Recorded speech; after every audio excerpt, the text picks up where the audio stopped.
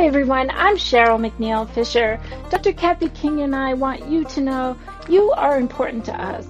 We are thrilled that you're here with us today for another episode of Writing Works Wonders.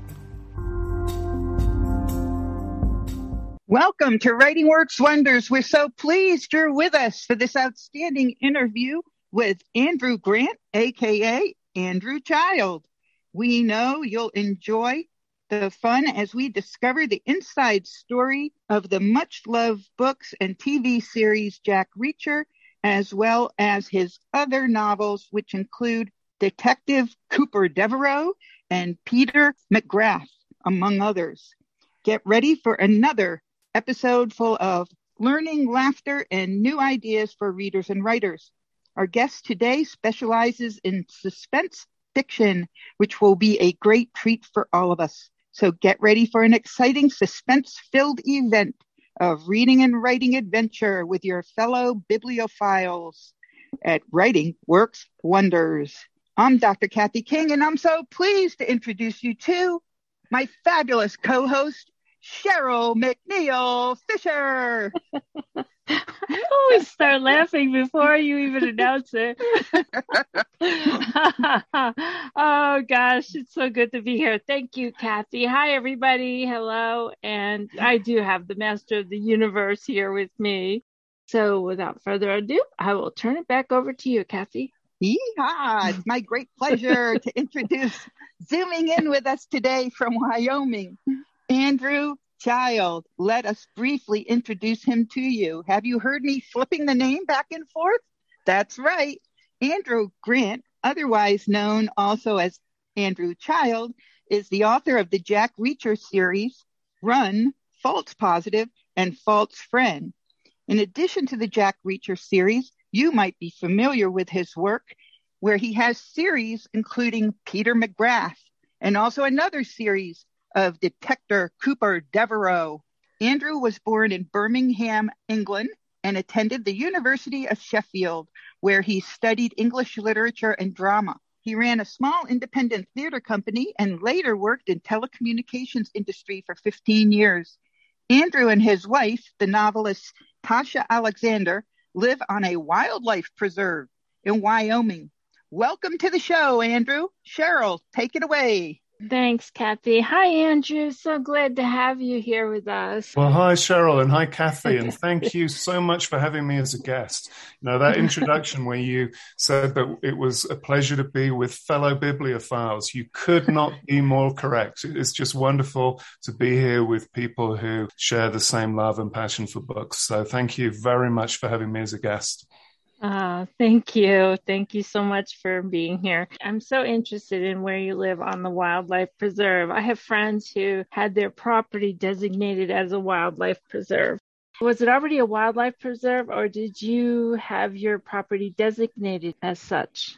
It is a fascinating place to live. People back home in England will say to me, you know, did you ever imagine yourself living somewhere like that? And I'd say, well, no, because I didn't know that there were places like this. It's something that I'd never encountered before. And what happened was, I think it was actually back in maybe the 1980s, a couple bought this kind of old derelict ranch, about 4,200 acres altogether. And they wanted to turn it into a nature preserve. So they spent quite a long time with the planning and the setting up. And they took out of the 4,200 acres, they took out 14 lots where people could build houses. They have covenants that prevent there from ever being any more than the 40. But it's lovely because it means that whatever is left out of that 4,200 is just shared land. There are 5 ponds. There are some kind of rocky mountainous bits, and it's full of animals. You know, it's one of those places. My brother came to visit. He actually bought one of the houses because he liked it so much. You know, we said to him, "Oh yeah, you'll come out. You'll see all these animals." And he was like, "Yeah, right. Of course." You know, he thought that he was going to turn up, and we would say, "Well, you know, normally there are animals, but this weekend, you know, just because of whatever weird reason, you know." But actually, no, there were moose. Moose showed up. Lots of elk. lots of deer. We get horns, plus lots of little animals, rabbits, chipmunks, that kind of thing. I mean, in fact, with no exaggeration, we see more moose here than we see people. If we want to see people, we have to make an effort and go and find them, whereas the moose just come right up to the house. So it's an absolutely outstanding place to live. I love it. That kind of leads me into the question with Tasha. How do you and she balance? I mean, it sounds like you have a lot of property, you have a lot of room. And how do you balance out your writing careers and your writing time?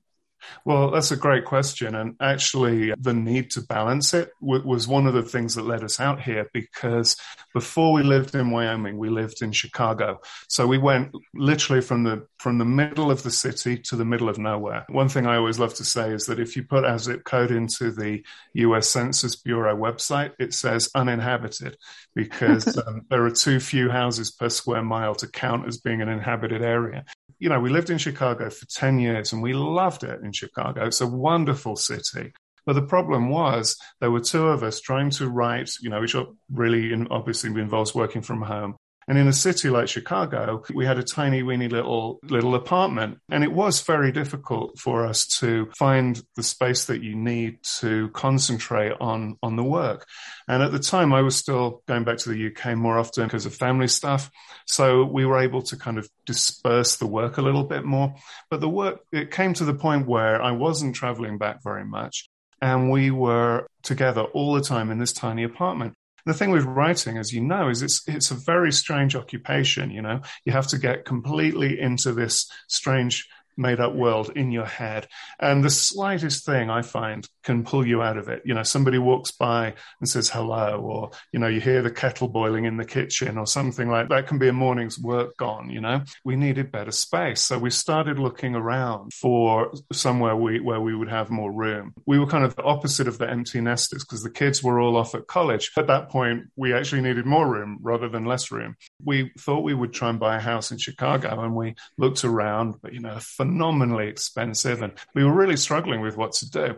We wound up coming out on a road trip. Tasha wanted to take me on a trip to see all the different places in the States that she'd lived in because she's moved around a lot. After college, she actually lived in Laramie for a couple of years. And when we got out here, I was amazed because I'd never felt the feeling of space and sort of lack of pressure and just calmness that you have out here. And I said to her, well, we need to move anyway, so why don't we just move here?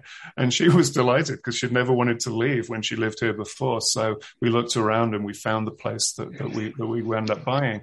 And the thing about it is it's wonderful because we have very little control over what work we do and when we do it. Writing's one of those things where if you're lucky enough that somebody offers you some work, you do it, because you can't say, no, I don't want to write that book, because if you do, then the likelihood is the following year, no one's going to ask you. So we don't have too much control over what work we do and when we do it. So having enough room here, because, you know, you can swap a 2-bedroom tiny inner city apartment for what we have out here, which is just mind-boggling, really. At first, what we were looking for was simply a house that had enough rooms in it that we could have one each to work in, just so that we'd have some space where we could just focus on work. And this house has those, it ticked those boxes, and that's really as far as we thought. But the way it's set up is actually, it has an unexpected benefit for us in that the house is built into the side of a hill. You come in on the ground floor, and then if you go up the stairs, there are just 2 rooms. So Tasha took one of them as her office. But if you go downstairs, there's a sort of walkout basement due to the way that the hill is configured. So I took one of the rooms down in the basement. And what that means is that the ground floor, the central floor, that means you've got a kind of neutral floor that we go to for living, you know, for relaxing, and if we want to watch TV or just hang out. And then we have our workspace on different floors. It's really lovely. It's like you can really delineate when you're working and when you're at home, even though it's all in the same building. And because of the separation, we're not disturbing one another. I like to work at night. Tasha likes to work early in the morning. We have just had it, and we had it once in Chicago where we were on the same deadline. And it gets really bad because, you know, I'll be wanting to make coffee in the middle of the night, and I'm worried that the machine is going to wake her up, you know, because it would in a tiny apartment. Whereas here I could play in a brass band and it wouldn't wake her up. It's tremendous. So it's huge benefit for us in terms of work. And the timing, of course, because we moved out in 2017. And of course, no one could have anticipated with the pandemic coming. It's just been wonderful because we were already here, established, everything set up, when quite a few people were suddenly thinking, oh my goodness, we better get out of the city and find somewhere else. So we felt very lucky, honestly. What is the difference if you both have the same deadlines or they're scattered? I think the main difference is, certainly for me, when I'm approaching the deadline, I this kind of tunnel vision, sets in on me. And the only thing I can focus on is finishing the book, almost living in that weird made up world. And she gets very much the same way. So first of all, we kind of revert to our kind of natural working patterns. So it's much easier if our deadlines are different, because then while one person is in crazy obsessive working mode, the other person can do all the household stuff. When we're both doing the crazy work at the same time, it means the dust builds up. But I think the main bonus of having someone else in the house who does the same job, particularly when that job is writing, because writing is a ridiculous way to earn a living, really, isn't it? Because you're sitting around in your pajamas, making stuff up and trying to make it sound like it's real. And a lot of the time, I've got these really good friends in England. One of them is a playwright and one is a civil servant. There would be times where he would get up early in the morning because he was having trouble with one of the plays that he was writing. He couldn't get something to work. So he'd come downstairs, fling himself on the couch, and she would come down later. She'd have to then, and he'd be lying on the couch. She'd then have to get the kids up and get them dressed and get them fed and get them to school, and then go to her job and work at her job all day, and then go and get the kids from school, and then come back and cook the dinner. And she'd get back and he'd still be lying on the couch in exactly the same spot. And he'd be saying, oh, and she'd be saying, well, let me tell you about having a terrible day.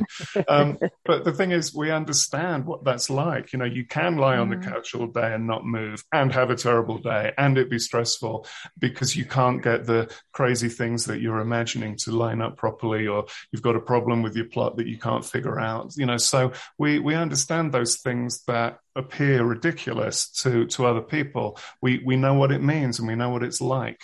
Little things like when you are starting to think of an idea for a book and you want to talk about it because you're excited, but the details are so sketchy and you sound like a complete idiot because you're saying, oh, I've had this idea and he's in this place and he's doing this thing with this other guy. You sound ridiculous. But the other person understands it, and they understand that it's part of the process, that you have to you get to a point where you have to say it out loud to see whether the idea holds up. Because I don't know about you, but I always find that when you have that idea initially, it's so kind of delicate and fragile. At first, you really don't want to mention it because if it sees the light of day, it just won't hold up and it'll turn to dust and you'll have to start all over again. So it's good to have somebody who understands what's going on, and when you're at the right stage, that you can share those ideas with, see if they hold water or not. And then if you're confident that they do, then you can press ahead and try and make progress. And then, of course, at the end, when the manuscripts are finished, when you've lived with one for so many months, you lose all objectivity. You can't tell, is it good? Is it bad? People going to love it? Is it going to be the last thing anyone ever wants me to write? You just don't know. So having somebody that you can trust to read it and say to you, no, it's fine, you're okay, that is worth so much. It's really, it's priceless. Was there anything specific that drew you to the suspense? Nothing that I could properly identify. It was just something that I noticed. As Kathy mentioned earlier, I started out in theatre. Theatre was my favorite thing. But once I had to kind of get a real job to pay the bills, it was hard to go to shows anymore because I would always be on the road. So it was very, very difficult to get to the theatre as much as I wanted. So I just started reading more just because of circumstances. I love going to bookstores and just browsing around and just seeing what grabs my fancy.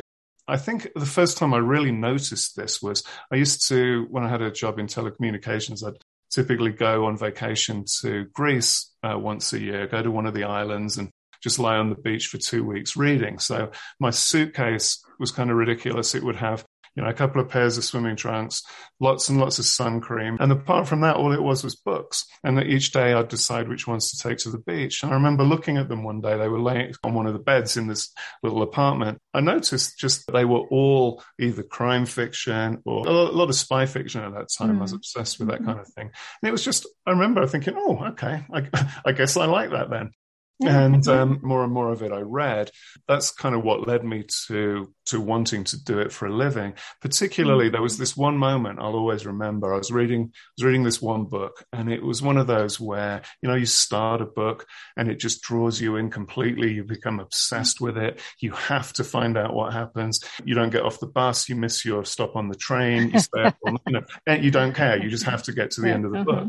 And the end of the book was terrible. The beginning and the middle were absolutely brilliant, but the end was awful. And I remember thinking, well, why did he do that? Why, he set up all of these potential things. Why didn't he follow up on this one? Why didn't he do this with the hero? Why didn't he do that with the villain? What about this scenario that he developed and then never did any, and that was like an itch that got hold of me. And it was really from there on that I thought, I've got to give this a try and see if I can do it. Well, you've been doing very well at it. Very successful. And Kathy? Hi there, Andrew. It's really great to hear you talk about the relationship with your wife and how mutual understanding of a writer's life and interest and the rhythms we go through. You've really described that well. Another aspect which you've experienced is collaboration. Collaboration is always an adventure, good, bad, or ugly. In writing, right? Yeah. Would you share some insight about the Jack Reacher book series and how that transitioned from your brother to you? What happened? Those are great questions. And it was really territory that a few years ago I would have had no inkling that I'd ever be sitting here answering questions or talking about it, because it was not something I ever thought was going to happen. My brother obviously became an author before me and was doing, immeasurably better than I was. But, I remember the very beginning of his writing career. It was funny because really the boot was absolutely on the other foot in those days, because I had a good job in telecommunications. He was out of work. He'd worked for a TV company in England, had got fired, so he was out of work with no money. Well, he had about as much money, he had about enough to last him for a year or so. So he decided that what he was going to do to put food on the table was write a book. And I remember he wrote it, Killing Floor, the first Reacher book, and sent me the manuscript to see what I thought of it. And I have never been more terrified to read a book in my life. I thought, if this book is no good, that means two things. It means, first of all, I'm the one who's going to have to say to my brother, sorry, your book is awful. And secondly, I know what's writing on this book. It's not just a hobby. It's not a vanity project. This is what he needs to live. So I'm thinking, if it's a failure, what am I going to do? Am I going to have to send him food parcels? Am I going to have to let him sleep in my spare room? And of course, the book was magnificent and I didn't have to worry about it. And it was funny because in those early days, you know what it's like when you're new and no one's heard of you or your books or your series, if you're a right series. I'd be saying to all the people I knew, all my friends, all my colleagues, hey, my brother's written a book. It's really good. You should buy it. And they're like, what? Lee Child? Who? And killing what? And I couldn't get anybody to buy it. They were so unenthusiastic. And then about, 10 years later, because, there's that expression in publishing that it takes 10 years to become an overnight success. And, 10 years or so later, everybody that I work with is coming to me saying, hey, could you get me a signed copy for my girlfriend's Christmas present or whatever? So it was a complete reversal. So I was the first person to read a Reacher book. I loved the character. And then for many years, he wrote 24 Reachers on his own. For all of those years, anytime we got together and we would go to the football in England or we'd go to the baseball if we were in the States, or we'd just hang out or we'd go on vacation or whatever. And we would always be talking about Reacher. He was like this invisible extra brother that was along with us. We'd always be saying, so, look at that. What would Reacher think of that? What would Reacher do about this? We had great fun with Reacher, aside from the fact that he was the core of these incredibly successful books that my brother was writing. He was just something that was really fun between us. So I decided, later on to become a writer, as we were just saying. And I tried everything to sort of distance myself from him. I was originally going to use a different pen name, but wound up not doing because he was using one anyway. So no one would know that there was a connection there. And then, I had a different agent. I was at a different publisher.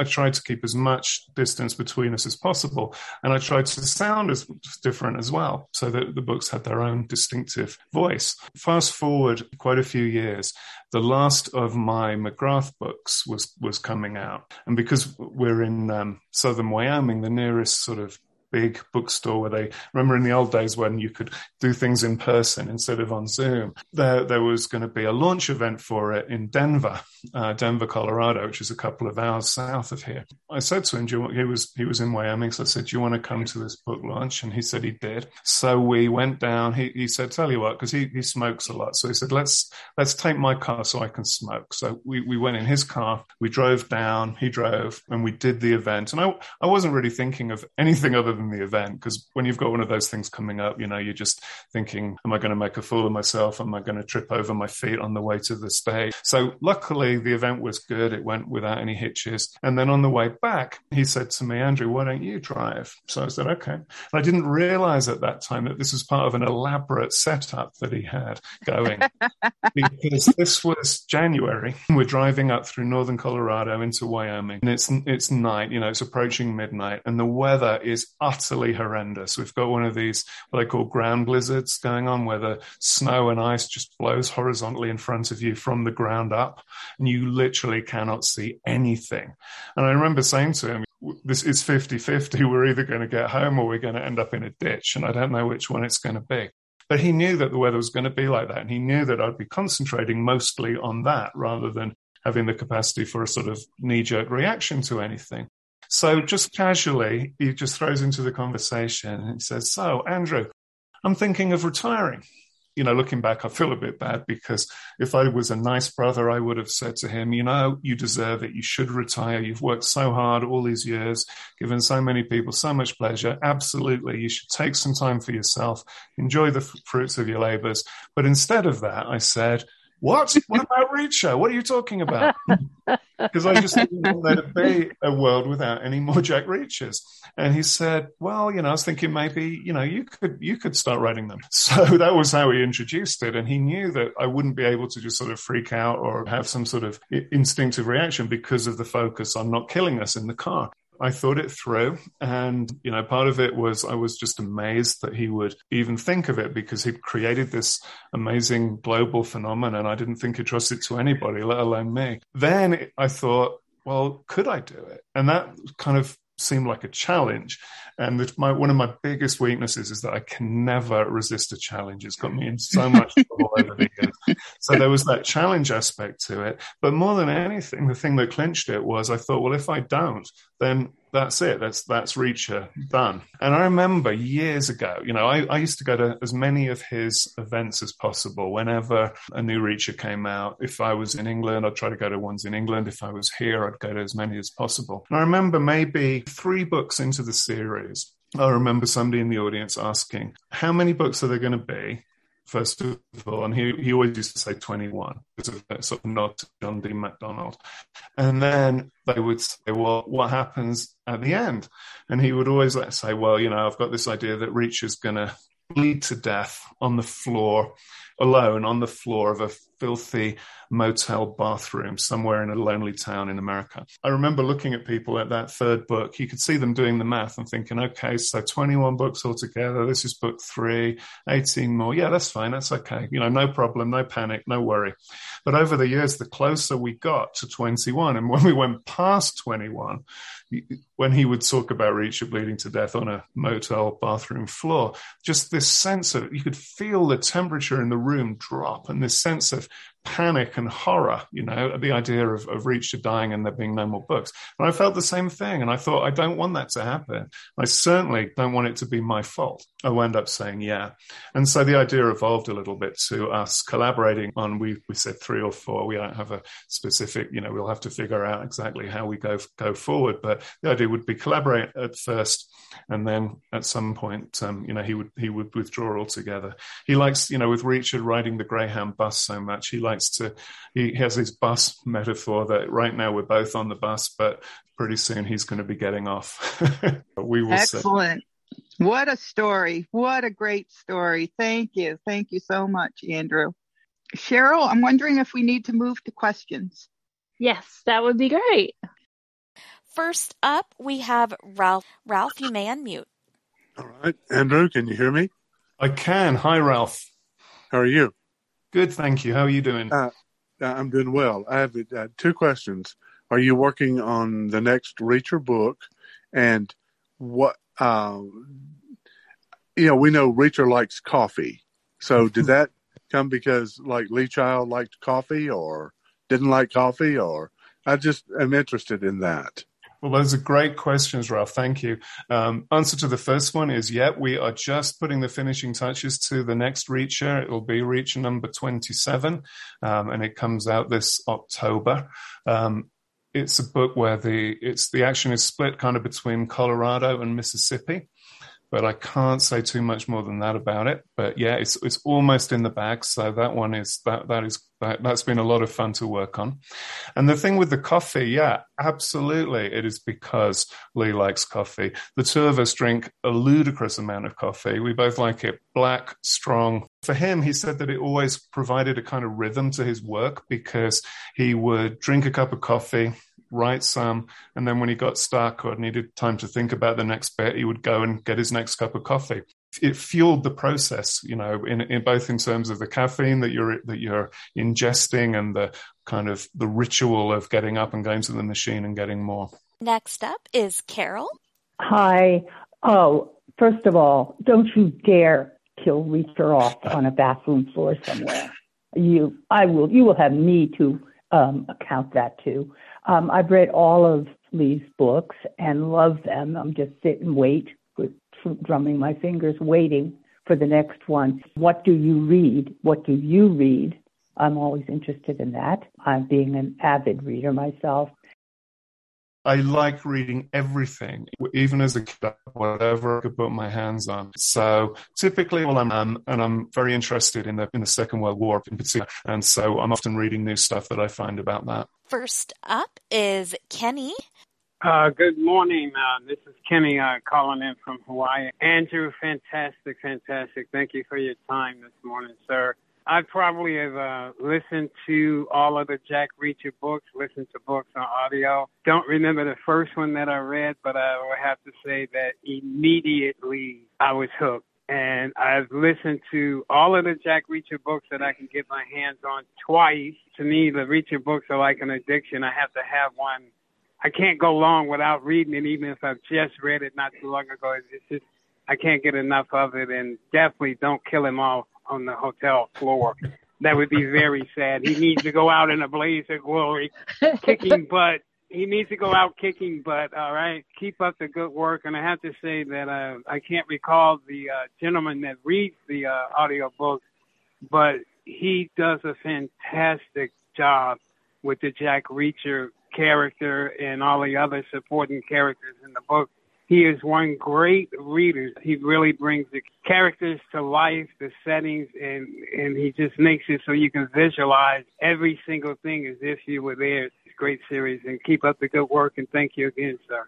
Well, thank you so much. Yeah, the guy who does the narration now he's called Scott Brick. I met him years and years and years ago at a mutual friend's birthday party. We just met by chance. One of the bonuses of getting involved with the Reacher series is that it's very fun that stuff that I write winds up getting narrated by friends. So it's worked out beautifully. Next up is Calandra. But my question is, I've never actually read any of your books. This is a sensible one.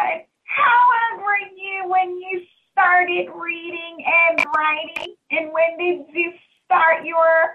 Those are great questions. Thank you. I guess I probably learned to read quite early. I think I remember my father would he had an office job and he would come home in the evening, always try and get home in time to read me a bedtime story. And he would come in, I'd often be in bed when he'd get home, and he would come into the room and he always had his newspaper sticking out of the sort of side pocket of his suit coat. And I remember once he came and he sat on my bed and the newspaper was there and he was reading some story, but I was looking at the newspaper and I realized realized that I could read the words that were sticking out on the newspaper. So that set me on my path of reading, because obviously when you can read on your own, it's so much more fun. I was in my 30s, I guess, when I decided that I seriously wanted to become an author. And so for a while, I thought it would be sensible, because obviously being an author is not particularly sensible. So I thought the best way to do it would be to try to write my first book while I still had a day job that was paying the bills. Then when I quit that day job, I could move seamlessly into being an author. So I tried that, but it didn't work.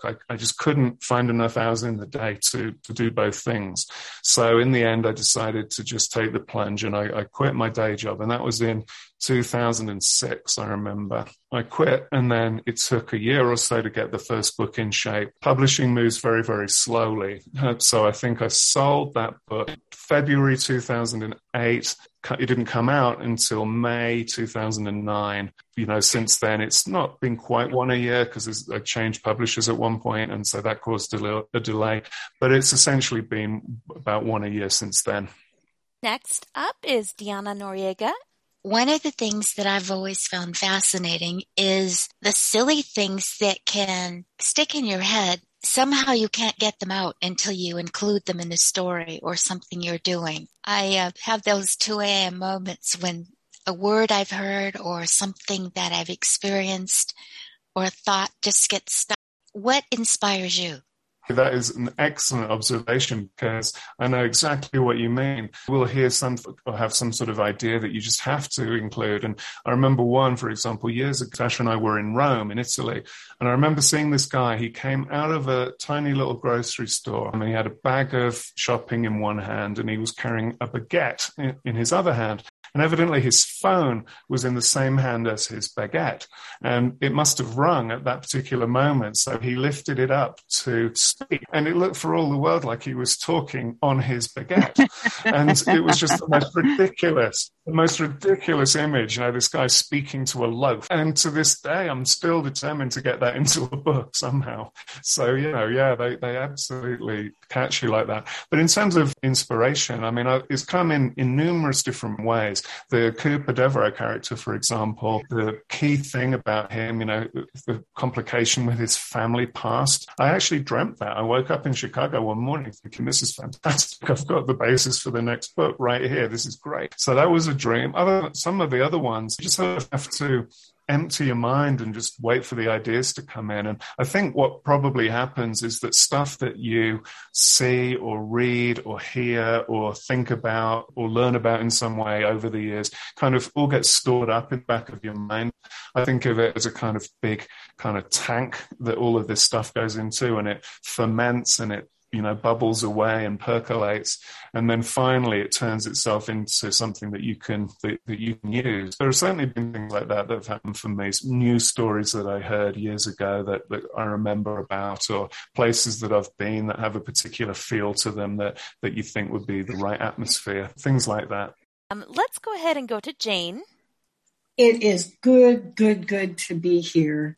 And I have a question for you. What has been the hardest human experience for you to try to write about? How do you struggle with that? And what's the hardest?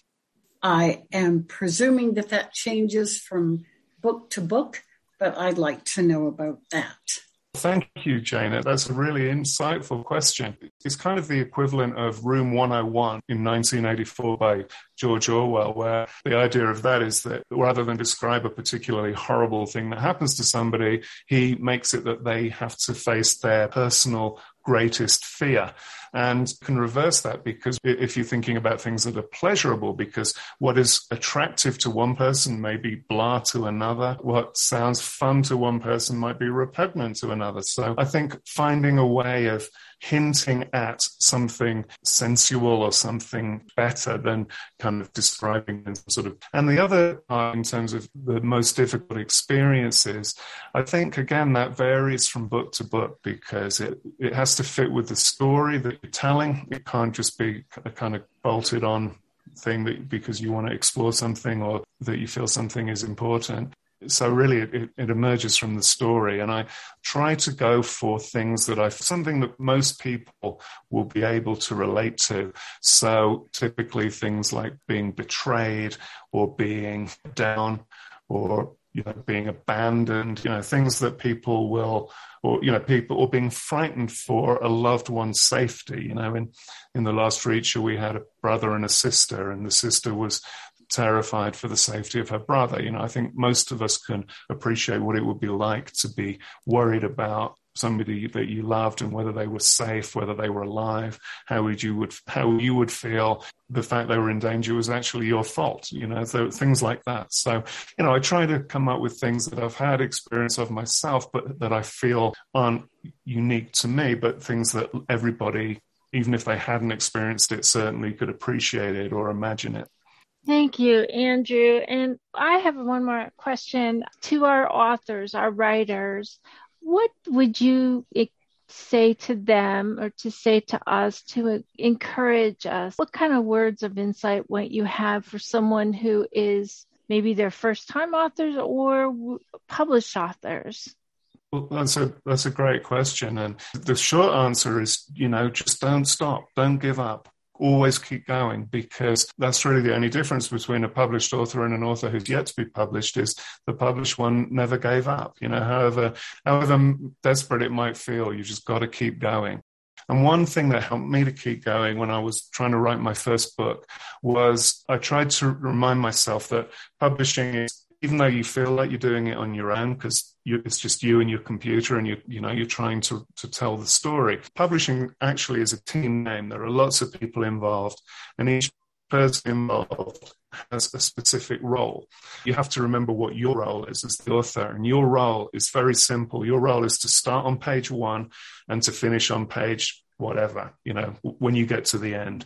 It is not to worry about, is your book any good? It's not to worry about, is anybody going to like it? None of that. You've just somehow just got to turn off that switch where you are thinking, oh no, this is terrible. No one's going to like it. Not your job to decide. Your job is to start at the beginning and not stop until you reach the end. Other people will decide whether the book is any good. That's not up to you. And then the second thing, it kind of sounds ridiculous, but I always say, somebody says, what's your advice? My advice is always, well, ignore all advice, because the only person who can write your book is you. The thing that is going to make your book different is the fact that it has your own unique voice. That is what will make it successful or not successful. Because when you get to the stage that you've got to the end and you are ready to look for an agent, the agents, they don't particularly care about, is the plot exciting or is other locations exotic? What they care about is there an interesting and unique voice? Because if the plot has holes in, you can fix the holes. If the location is boring, you can change the location. But what you can't change is the author's voice. And I believe that the reason that sometimes the author's voice gets lost is if you end up in one of these kind of committee situations. I've had friends who have gone to so many different people with their manuscripts and said, what do you think? What do you think? And people will say, oh, well, I think you should change this, and I think you should change that. And, what they wind up with is a sort of committee version of what should have been unique and thrilling. And it ends up being just a sort of image of other people's secondhand opinions. And I think you've just got to be bold. You've just got to believe enough and say, right or wrong, even if it means that it'll never get published, it's going to be my book, my idea, my voice, my vision, and you just got to go for it. Not allow the self-doubt to get in the way, and not allow other people's opinions to get in the way either. Just put down your words in your own way and just have faith that it'll work. Oh, that's excellent. Thank you. Thank you so much. Really, thank you. Thank you so much for being here. We are so grateful you're here with us. And before I turn it over to Kathy, I know that there's a lot of you anticipating what's the prompt for the week. Actually, you have 2 weeks for this prompt because Kathy and I are taking off on Friday. Please look for our new Creative Writing Prompt Journal, which you can pre-order the ebook on Amazon, and the print version will be out on the 15th, will be available. And on the following week, we are going to have our 1-year celebration that Kathy and I have been together. So the prompt this week is, My dog is out digging in the dirt. What is he got? Oh my gosh. I go out there and I reach in and I pull. Oh dear. Go ahead, finish it. 100 words max. Thank you, Kathy. Okay. Thank you, Andrew. Thank you, everybody, for your wonderful questions and participation today. We really appreciate everybody being here and enjoying this wonderful event. Andrew did such a terrific job sharing his experience and insights with us. Be sure to visit writingworkswonders.com for these show notes, resources, and previous episodes. You will also find many opportunities to write and participate in Writing Works Wonders events. Above all else, we want you to be encouraged, inspired, and enjoy the wonder of writing. We look forward to being with you next time. Now we get to hear the writing prompt responses. Our prompt last week was to elaborate more on our story that we did in the round robin with our fairies that were up in the rafters at the event. Marlene, go ahead. Hi, I would like to read my prompt, Mischievous Fairies by Marlene Massot. I look to the rafters and what do I see? Colorful, fanciful fairies, all fluttering free, with sparkling dust falling from feather-like wings, floating silently down on the celebrating ballroom. What omen could this bring? My instincts take over. Being an elf, I need to explore. I must find out what they have in store. What mischievous tricks can they be about? I set off eagerly, but I have my doubts. End. Thank you, Marlene. And Marcia Summers. I looked at my sister fairies and said, well, what can we do today to stir things up? Sister Fay Fairy said, look down there at those people who are all sitting around talking their ills, bodily pain, spouse troubles, kid troubles, work troubles. There must be something we can do to lighten the mood. Sister Giggle Fairy started what she does best, giggling. So the lot of us flew down and giggled, giggled, giggled. Pretty soon we saw a tentative smile from one of the sad people.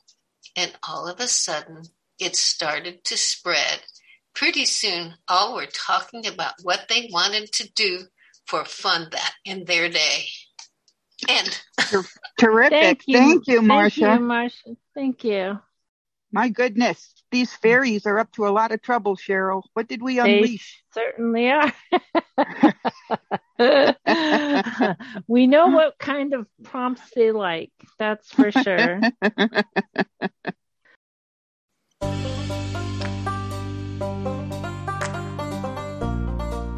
Thank you for joining us today on Writing Works Wonders. Kathy and I are thrilled to spend time with you. Tap on that button that says subscribe so you will not miss our show. You can also tap on the link for writingworkswonders.com. It'll take you directly to all the show notes and information that we shared today. Then you can sign up to receive the Zoom link so that you can be live with us when we are recording. You can also contact us at info@writingworkswonders.com. Our phone number is 347-467-0221. We also have a donate button. All donations go to technical expenses that Kathy and I incur in order to keep this podcast going. Kathy and I want you to feel encouraged and inspired and know the wonder in writing. And until next time, our friends, keep on writing.